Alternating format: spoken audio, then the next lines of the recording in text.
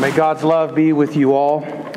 If you have a Bible handy, I invite you to open to the Gospel of John, chapter 15, and we will pick up there in just a moment. As I look around, I'm thankful to see some new friends and new faces worshiping with us this evening and spending time with us. And I hope and pray that as we make our way through the Gospel of John this evening, that you will be encouraged and that you will be enlightened to the gospel truth that we find here in the Gospel of John. You have the unfortunate, maybe the fortunate privilege of gathering and being in a place where people have already been walking in a story for many weeks. And so we're inviting you just to do the best you can to jump into the story with us and to spend time together in the Gospel of John. I'll do my best to bring you up to speed on where we are. We are walking with John in his Gospel, and we are somewhere between the upper room and the Garden of Gethsemane. Jesus has been speaking with his disciples and teaching them things that they need to know before he leaves this world and leaves them on mission. And so he is instructing them on very important matters. But somewhere along the way, he is teaching them things that are very hard for them to hear. And so an evening that began with celebration and Passover has turned into a very sad time. Jesus has spoken to his disciples about those who are going to betray him and those who are going to deny him. And he has spoken to them about how he has to leave and how they are going to stay behind. And their hearts are sinking lower and lower. And if you could track the trajectory of the story, you would find yourself going down, down, down with Jesus. It seems like every week as we hear more of the story, it feels more like a downer. Well, tonight is no different, because as Jesus and his disciples make their way across the city out to the Garden of Gethsemane, as they walk the streets of Jerusalem in the dark, he begins to tell them things that are very sad and very difficult for them to hear. He piles on the things that are already difficult for them to grasp. And so I want you to brace yourselves, because you're going to hear some difficult things tonight. Not difficult because you're going to be hit hard or challenged, but difficult because of the realities and the truths that Jesus is going to lay upon us. Jesus is counseling his disciples to do something that I want to counsel you to do as well. And that is to hang in there and to stay connected with him no matter what. Even if the world hates you, even if haters persecute you, even if life gets difficult for you, hang in there and stay with Jesus no matter what.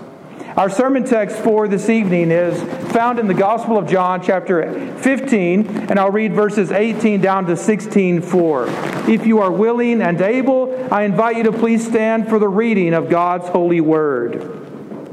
Now brace yourselves and hear the word of the Lord. If the world hates you, know that it has hated me before it hated you. If you were of the world would love you as its own. But because you are not of the world, but I chose you out of the world, therefore the world hates you. Remember the word that I said to you, a servant is not greater than his master. If they persecuted me, they will also persecute you. If they kept my word, they will also keep yours. But all these things they will do to you on account of my name, because they do not know him who sent me. If I had not come and spoken to them, they would not have been guilty of sin. But now they have no excuse for their sin.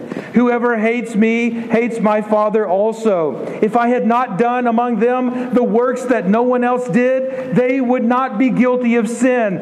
But now they have seen and hated both me and my Father. But the word that is written in their law must be fulfilled. They hated me without cause. But when the Helper comes, whom I will send to you from the Father, the Spirit of truth, who proceeds from the Father, he will bear witness about me, and you also will bear witness, because you have been with me from the beginning. I have said all these things to keep you from falling away. They will put you out of the synagogues. Indeed, the hour is coming when whoever kills you will think he is offering service to God. And they will do these things because they have not known the Father nor me. But I have said these things to you, that when their hour comes, you may remember that I told them to you. I did not say these things to you from the beginning because I was with you." The word of the Lord. May God add His blessings to the reading and the hearing of His word, and all the church says, Amen. You may be seated. Now, once upon a time, I was a student in a mission training program, and many of our teachers loved to go to John 15 and attempt to ingrain in us the notion that one proves himself to be a true disciple of Jesus Christ by bearing fruit, which is true, except for the fact that they interpreted bearing fruit to mean making other disciples. So in their view, bearing fruit meant making disciples, and by implication, not making disciples meant getting cut off from Christ. And so it was by this sort of faulty exegesis that they motivated their students to go out and do evangelism. And it's also by this sort of flawed theology that they motivated their students to do works for salvation. If not to gain it, then certainly to keep it. Now, even in those days, I disagreed with their view. And as I've grown in my understanding of the gospel of grace, I disagree with it even more strongly now than I did then. However, I will concede one point to them. They were partially right about this one thing, about the missional aspect of the branches on the vine bearing fruit. It's just that they were totally wrong about what the fruit is. The thing I want you to focus on here for just a moment is the missional aspect of the vine and the branches. Now, if you weren't here last week, then let me bring you up to speed quickly. Jesus told an allegory, a parable, and said that He is the vine and that all of His followers are the branches, and the branches are to bear fruit. And there's a reason for that, which I want to show you as we get into our story tonight. The fruit of the vine is to be held out by the branches. It is to be carried out into the world by the branches. And that fruit is supposed to point the world back to the vine. In other words, point the world back to Jesus Christ. This is simply a fulfillment of what Isaiah the prophet said when he said, "In the days to come, Jacob shall take root, Israel shall blossom and put forth shoots, branches, and fill the whole world with fruit." In this way, the world will come to know who Jesus is. The world will come to know that we are united to Christ and that we are in communion with Christ and with one another. Now, before we move on and get too deep into this story, I want to clarify something. If you will allow me 2 minutes to get on a soapbox over here. Over the past decade, there's been a lot of debate among pastors and evangelists and church planters and missionaries over church models. Some of you might not be aware of this, others of you are. And so in this corner, you will have the attractional church model. And in this corner, you will have the missional church model. Which one is right? Which one is wrong? Which one is better? And this is the debate. The attractional church model says that we evangelize people by drawing attention to ourselves and trying to get them to come to us. We market ourselves. We market our churches. We do outreach events that target specific kinds of people, hoping that they will come and be a part of our church.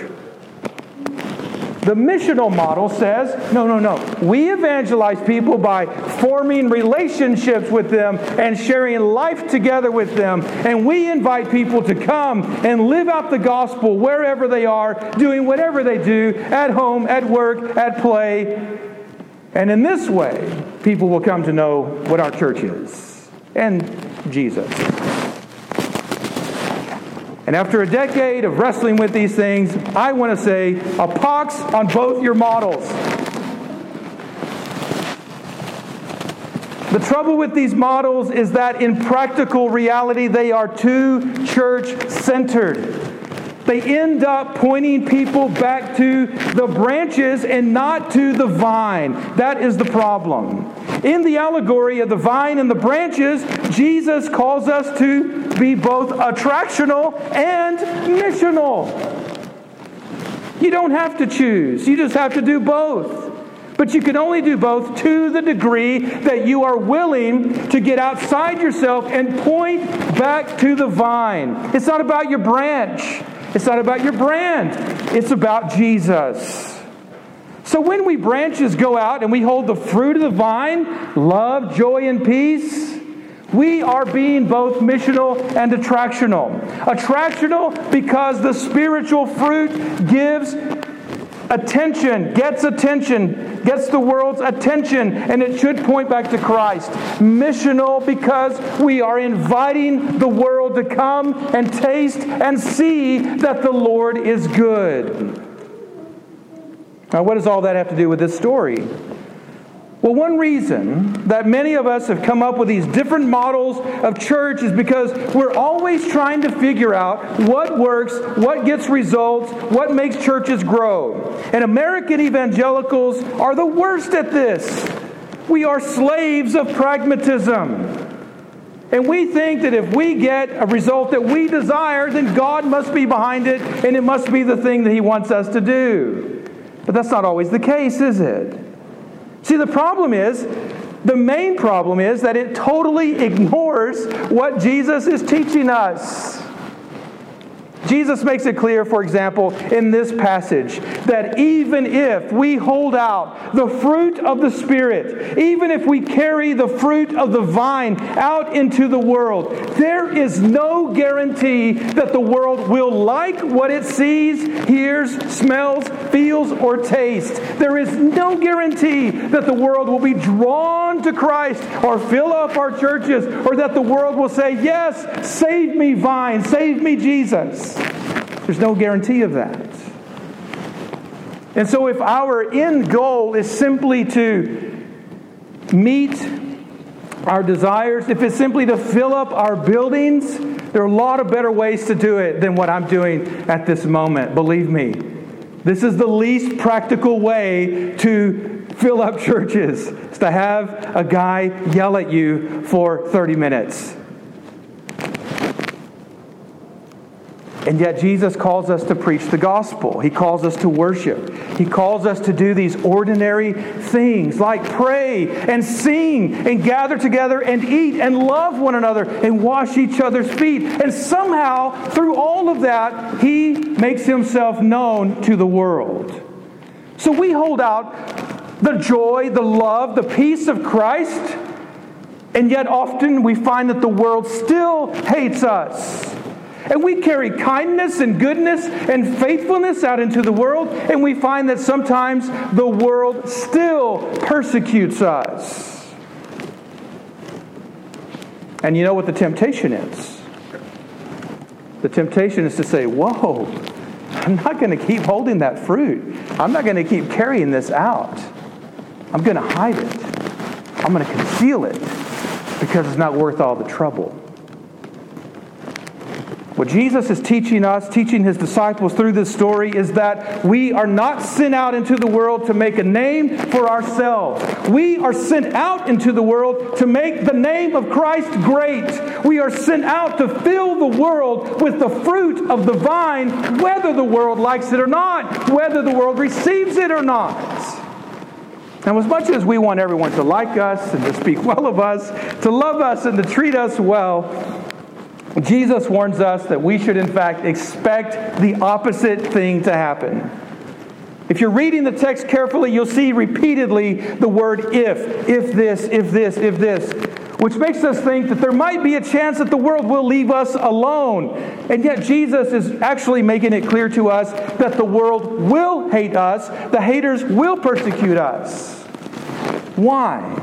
But there's no reason to hypothesize over why all of this will happen. We don't have to make up reasons. Jesus tells us plainly that the world will hate us and haters will persecute us for these reasons. Disobedience. They hate Jesus and they do not keep His word. Intolerance. We are not of this world. We are chosen and elect out of this world and grafted into Christ, which shows that we are now defectors. We are rebels from the world. And so they are intolerant. And then there is ignorance. They do not know the Father and they hate Him. So the reasons, if you had to pin reasons down on why the world hates and persecutes the followers of Christ, it is because of their disobedience, their intolerance, and their ignorance. In other words, from Jesus' point of view, they don't have a legitimate reason to hate you or persecute you. But they do it anyway. Why? Get this fixed in your heart and mind. The answer is because sin is irrational. It doesn't have to make sense. They don't have to have reasons. They don't need a cause. In fact, he cites the law that says they persecuted me, they hated me without cause. Now, here in the United States, here in the belt buckle of the Bible Belt, sometimes we imagine that we are persecuted because someone won't let us pray in school, or somebody won't let us keep 10 commandments on a plaque outside of a courthouse. We imagine that we are persecuted, but we are not, at least not yet. We are criticized, yes. We are mocked, yes. We are bullied, yes, sometimes. But we are not yet persecuted. At least not hated and persecuted the way many of our brothers and sisters around the world are. I want to share with you some unpleasant facts, some unpleasant truths. I want you to look beyond the United States for just a few moments and remember that we are not the only Christians. We are not the only followers of Christ in the world. Listen for a moment. According to reports by Open Doors USA, Voice of the Martyrs, and the Ethics and Religious Liberty Commission, the year 2015, that's last year, was the worst year in modern history for Christian persecution. The worst in modern history. It is estimated that each month 332 Christians are killed for their faith. 214 Christian churches or properties are destroyed. 772 forms of violence are committed against Christians, including beatings, abductions, rape, imprisonment, forced marriages, and we could go on. Every month this is happening. Many of the refugees that are fleeing the Middle East and risking their lives to cross the Mediterranean Sea are professing Christians. Some of them are ending up right here in Dallas. And we have a missionary to those refugees with us tonight. A Turkish friend of mine from seminary still weeps when he tells the story of the pastors who shared the gospel with him, who were then later martyred for their faith in Turkey. Last week I heard the testimony of a seminary student from Iraq who shared the story of his conversion to Christ while he was still living in Iraq. He became a part of an underground church in Iraq. And when his pastors were arrested, and only God knows what happened to them, he was urged to flee Tehran.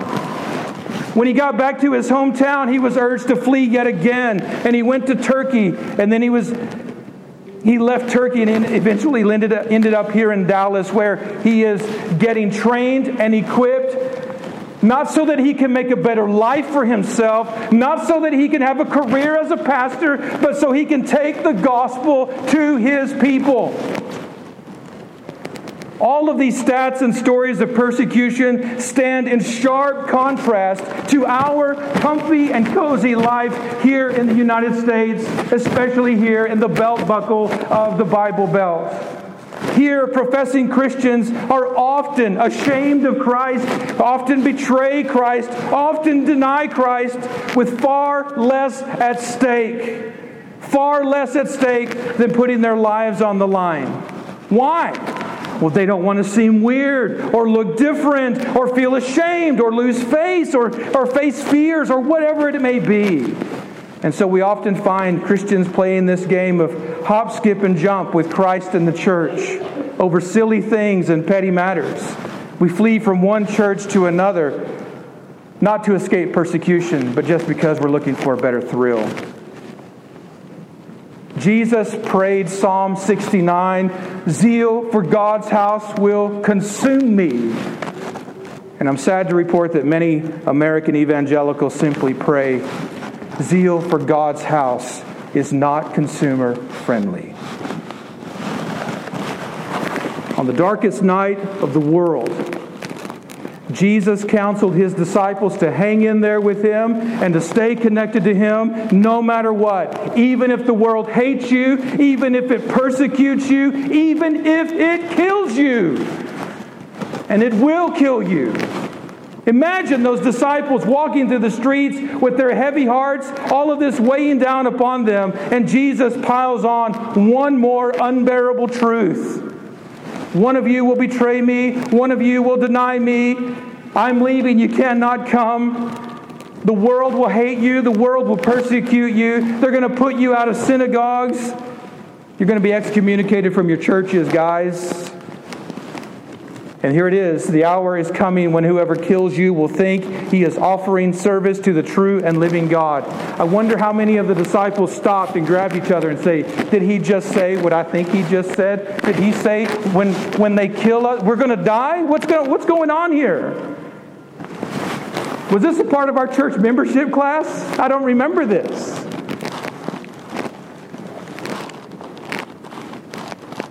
If this had happened in the 21st century, some of them would have said, I think we just need to go to another church. I feel God calling me somewhere else. I mean, this is not the right place for me. That's the kind of stuff we do.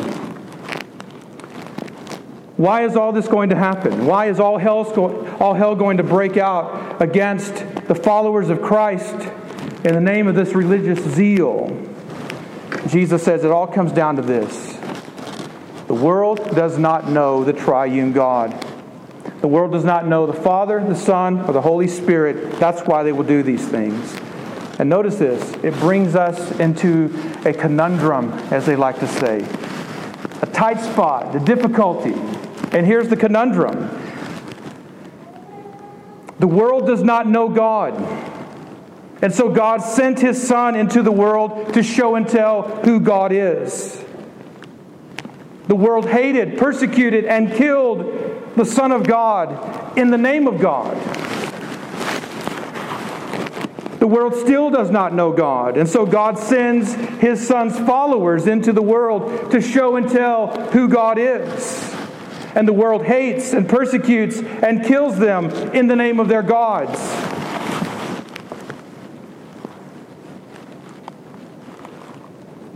In the face of such animosity and conflict, what are we tempted to do? We are tempted to conceal the fruit of the vine. Instead of holding out the fruit of the vine to the world, we are tempted to hold it in and hide it. Instead of carrying the fruit of the vine into the world, we are tempted to cover it up or cast it down. Why?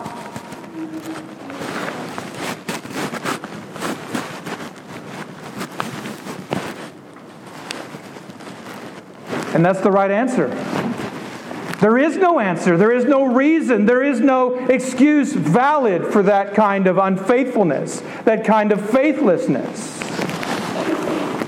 We need to repent of our desire to be liked and loved by the world.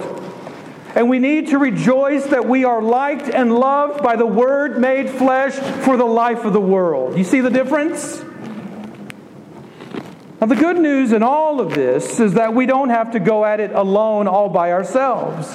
In this story, Jesus reminds us of this invisible friend, this invisible helper who will come to us, the Holy Spirit.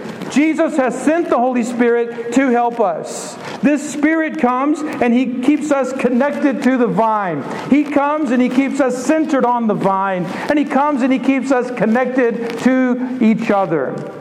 And He does all of this by bearing witness about Jesus Christ, so that we will in turn bear witness about Jesus Christ to the world. This is the missional part of being vines, of being branches connected to the vine.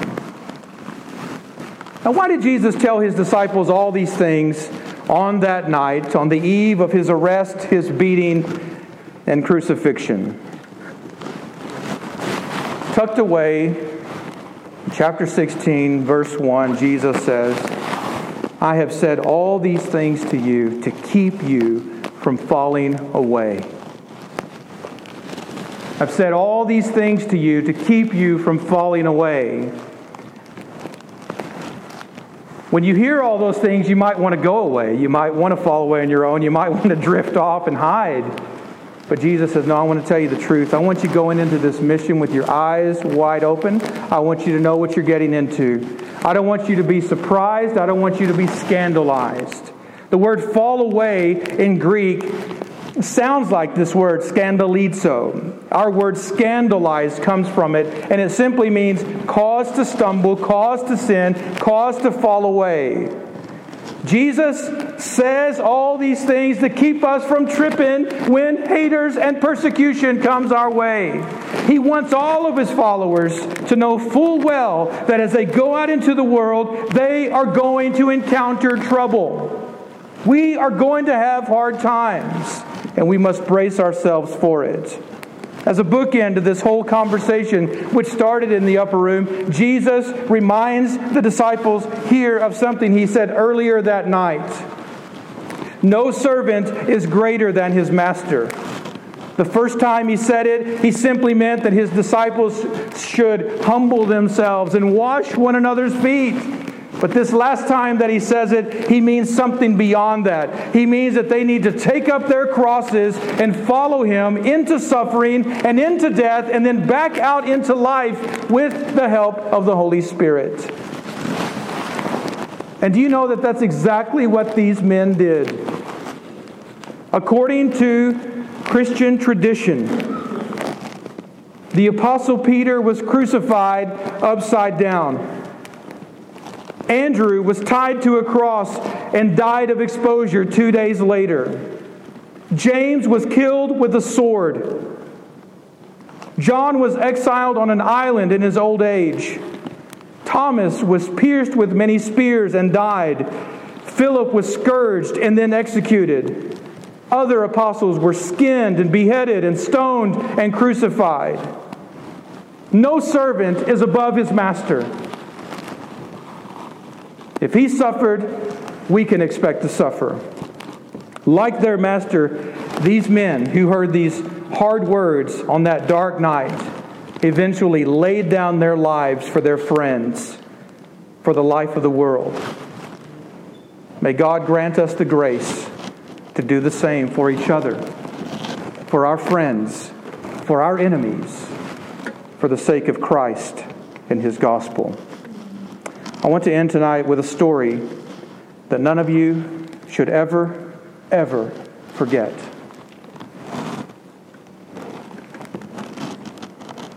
Nearly 2 years ago, something happened in our world that shocked everyone, believer and unbeliever alike, and here it is.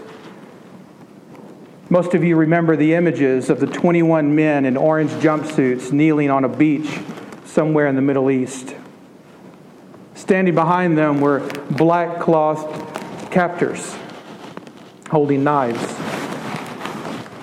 One by one, each man in the orange jumpsuit was brutally slaughtered. And as this happened, many of them were praying with their final breath, Lord Jesus Christ. Now, according to reports, one of the men who was numbered among the 21 was not a professing Christian when he was captured.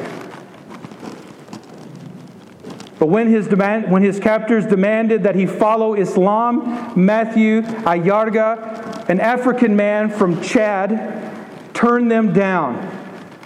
And when they asked him, "Do you reject Christ?" he answered, in reference to the men who were being slaughtered to his right and left, "Their God is my God." And thus he became one of the 21 martyrs who laid down their lives by faith in Jesus Christ. He was not a professing Christian when he went in to that trial, but he was one when he left that trial. He saw the faithfulness of branches of the vine holding out fruit to a world that hated them and persecuted them and killed them. And he professed faith in the Lord Jesus Christ.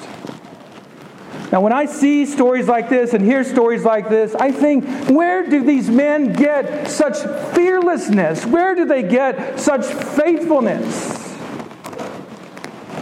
This is more than intellectual assent to a set of doctrines. This kind of faith is supernatural.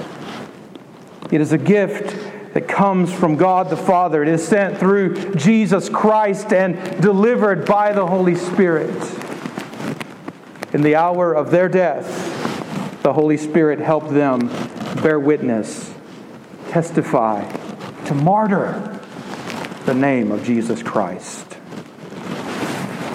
The fruit of the Spirit is love, joy, peace. We like that part. The part we forget is the fruit of the Spirit is also faithfulness, kindness, goodness, gentleness. And these are things we can see not only in those 21 men, but often in one another and in others around the world. That fruit comes from the Spirit of Christ at work in you branches. Brothers and sisters, I hate to be the bearer of bad news, but trouble is coming. And we will need to be much more tough-minded and tender-hearted and thick-skinned then than we are now. So that when it comes, we will be able to hold out the fruit of the vine to the world without hiding it. And that we will be able to carry the fruit of the vine into the world without casting it down. And we will do this for the glory of God and for the good of others. I do not want you to hate the world. This is a temptation we face. Do not hate those who hate you. Do not persecute those who persecute you. Do not kill those who kill you. Remember that this same world who is doing all of these things to Jesus' followers is a world that God loves. God loved the world, even this world of haters and persecutors and murderers. And this is how God showed His love to them. He gave His only begotten Son, that whoever believes in Him should not perish, but have eternal life. For God did not send His Son into the world to condemn the world, but in order that the world might be saved through Him. Here's the bottom line. God's love trumps man's hate. Love trumps hate. But it's this kind of love that trumps that kind of hate. And one of my favorite films, The Kingdom of Heaven. There's a knight named Godfrey of Ibelin who finds his son, and he takes his son on mission into the Middle East. And with his last and dying breath, he makes his son a knight, and he gives him a solemn charge, which I want to echo and pass on to you now. And here's the charge. Be without fear in the face of your enemies. Be brave and upright that God may love you. Speak the truth always, even if it leads to your death. Safeguard the helpless and do no wrong. This is your oath. May the Spirit of Christ help us to trust and obey God in all these things, come what may.